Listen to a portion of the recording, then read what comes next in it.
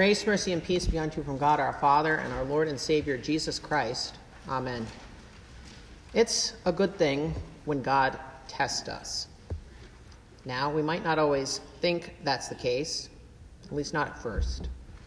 But it's often like that when we're tested, when we're stretched, or we get pushed just outside of where we want things to be in our lives according to how we want them. And as Americans, we're particularly guilty of this, as we live our lives in relative ease, security, and peace in comparison with the rest of the world. The church in our country rode on those waves for many years. And now when things are starting to get more hostile toward the church, many are starting to find themselves seriously facing the cost of being disciples of Jesus, that we might have to suffer at times. But Jesus never promised in times of prosperity and ease in this world. He never promised those things. In fact, the opposite is the case, as he would often speak about times of trial, tribulation, and persecution. Now, to be sure, we know that God never tempts us. That's the devil, the world, and our fallen flesh. We heard about that last week. No, God doesn't tempt us, but he most definitely tests us, gives us times of trial, and yes, even crosses to bear. But his purpose is for our benefit, as James 1 speaks about, and it's actually a sign that we are his sons and that he is our Father, as Hebrews 12 teaches. And we know this. We see this in other places in our lives. We test our kids in order for them to grow and learn, and the same with discipline. Do they always like these things? Of course not. We don't like it when we're stretched a bit. But in the end, we're better off for it. And as parents, we do it because we love them. So with all of that being said, then, we have this gospel reading appointed for this Sunday. And it shows us an instance of Jesus testing a person. And in this reading, Jesus seemingly ignores, excludes, and then insults this woman. Yet we learn from this encounter something about our lives in Christ, lived in faith toward him. Jesus drives or pursues faith in his people so that it becomes strong and firm. So St. Matthew records for us, "And Jesus went away from there and withdrew to the district of Tyre and Sidon. And behold, a Canaanite woman from that region came out and was crying, 'Have mercy on me, O Lord, Son of David. My daughter is severely oppressed by a demon.' But he did not answer her a word." So this first response of Jesus was to ignore this woman. Now there are times in our lives when it appears that Jesus is ignoring us. We're praying for something going on in our lives only to have what appears to be no answer. We know that God isn't going to speak to us in some audible voice from heaven. We know that he speaks through his word, but we seek an answer to our cries, to our pleas, our intercessions, that the Lord would answer us and know that he has promised to do. We just sang about that. Yet we wait, and wait, and wait. But even if God seemingly and everything in the world were to act differently than what the Word of God teaches, we cling to God's Word, which can't lie, can't deceive, can't err. So here's Jesus, who came to seek and save the lost, but he's ignoring this woman.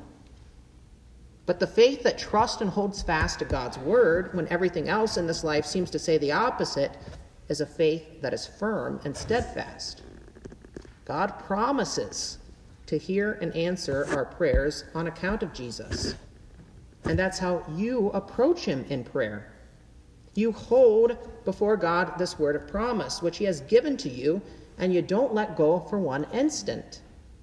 On more than one occasion in the Bible, Jesus speaks about asking in his name and he will give it to you.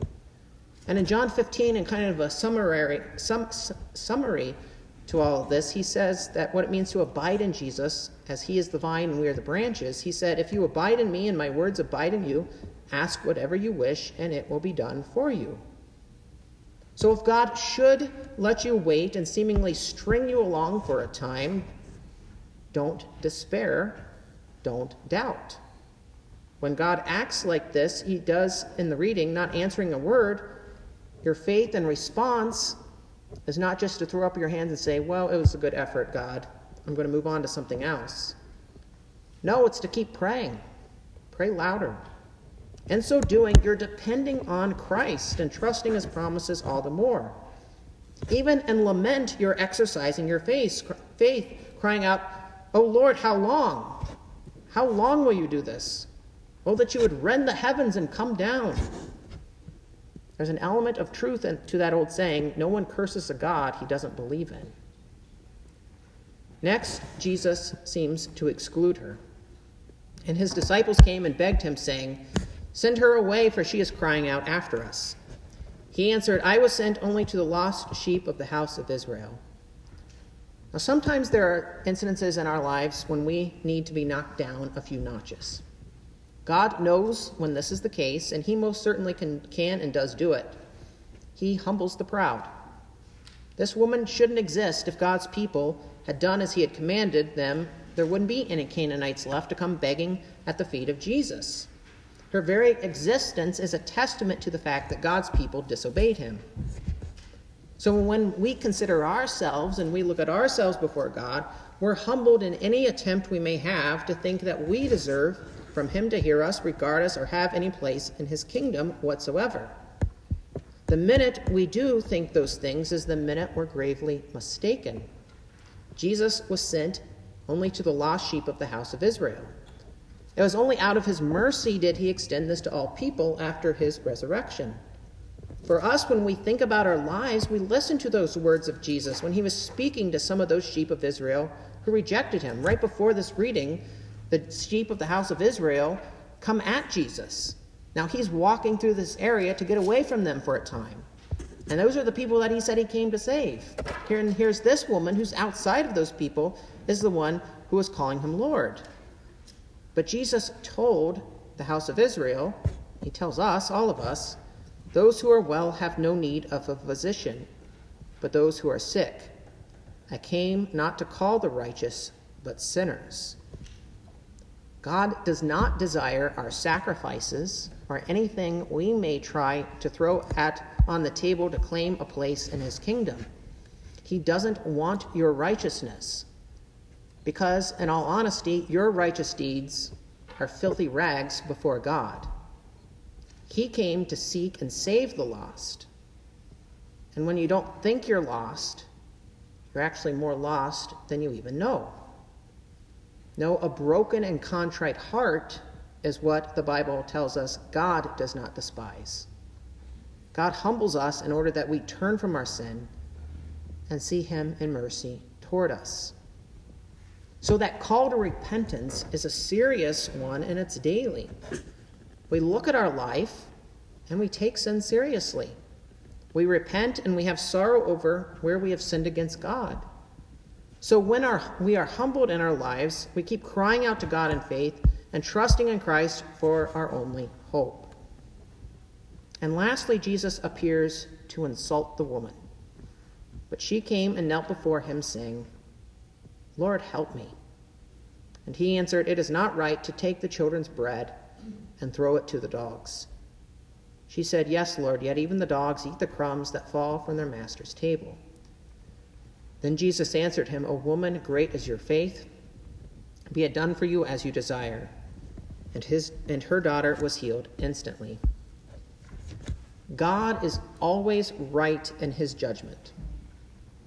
The Christian doesn't argue with God's judgment.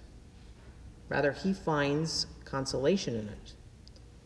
So for Jesus to indirectly call this woman a little dog, it's a diminutive form here, it's a little dog that he calls her, is ultimately to see that there is promise in this word. In faith, she knew what Jesus said is right. She doesn't deserve the bread fed to children, but dogs eat what fall from the master's table.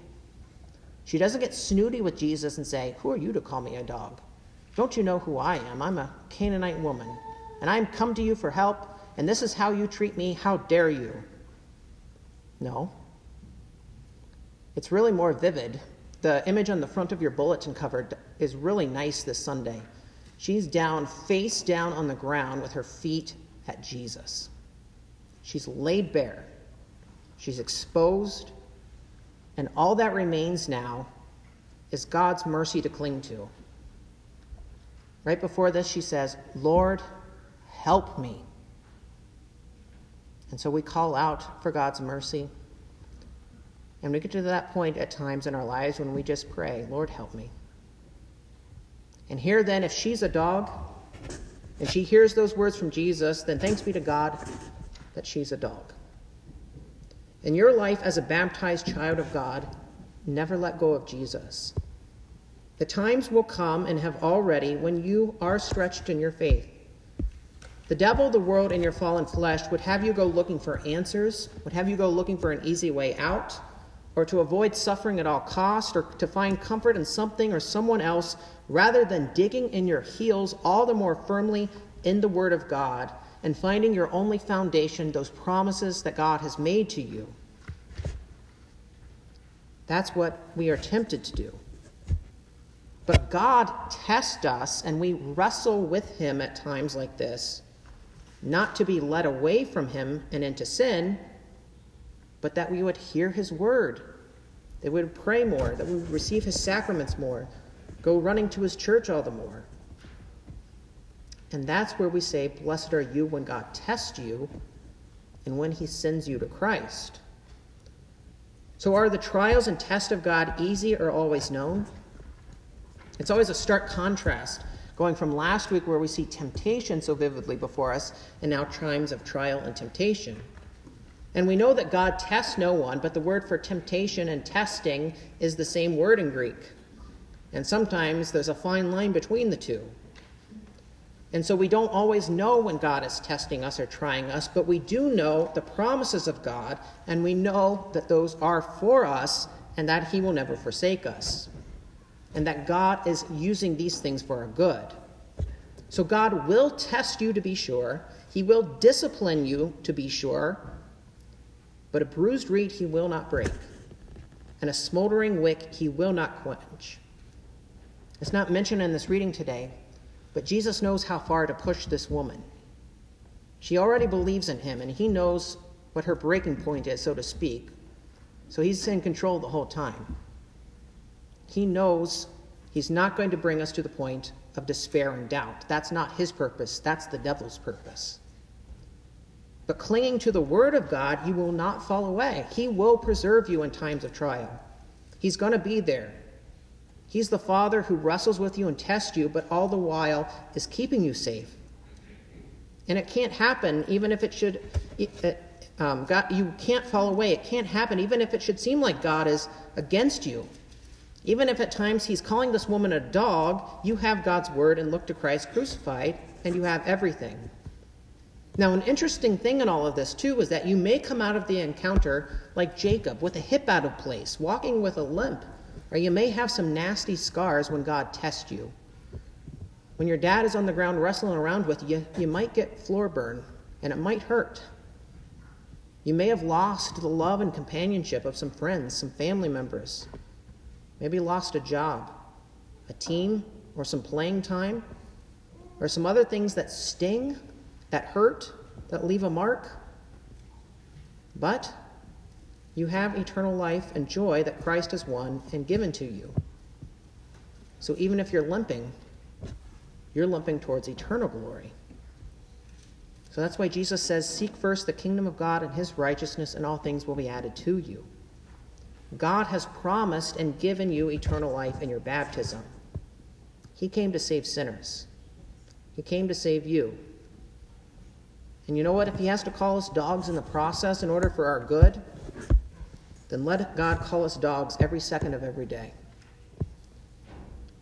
In the epistle reading we heard, therefore, since we have been justified by faith, we have peace with God through our Lord Jesus Christ. Through him we have also obtained access by faith into this grace in which we stand, and we rejoice in hope of the glory of God. Not only that, but we rejoice in our sufferings, knowing that suffering produces endurance, and endurance produces character, and character produces hope, and hope does not put us to shame, because God's love has been poured into our hearts through the Holy Spirit, who has been given to us. So what a wonderful thing it is, then, to have this peace with God. And this peace is an atonement word. We're no longer God's enemy. Even if we may experience it at times that we may think that God is far from us, we know that we do have God's ear. We do have his heart because Jesus is crucified for you. So day by day, come what may, never will he leave us. We fix our eyes on Jesus, the author and perfecter of our faith, and we're never put to shame because he endured the shame of the cross in your place. And we know, too, that the day is coming when the world will end and we will see fully the eternal God in all of his glory. We won't need any more testing to refine us on that day because we will see him clearly and no longer dimly as in a mirror. And so we see him risen from the dead as the assurance that our peace and place before the throne of God and his kingdom is secure. We have confidence in that. And we hold God to it, that he remembers his mercy and his steadfast love. That's what we prayed in the intro, that God remembers his mercy and his steadfast love. We were praying that God would do that. And you know what? He delights in that. Because that's the faith he's given to us. Because he delights in you on account of Christ. Amen.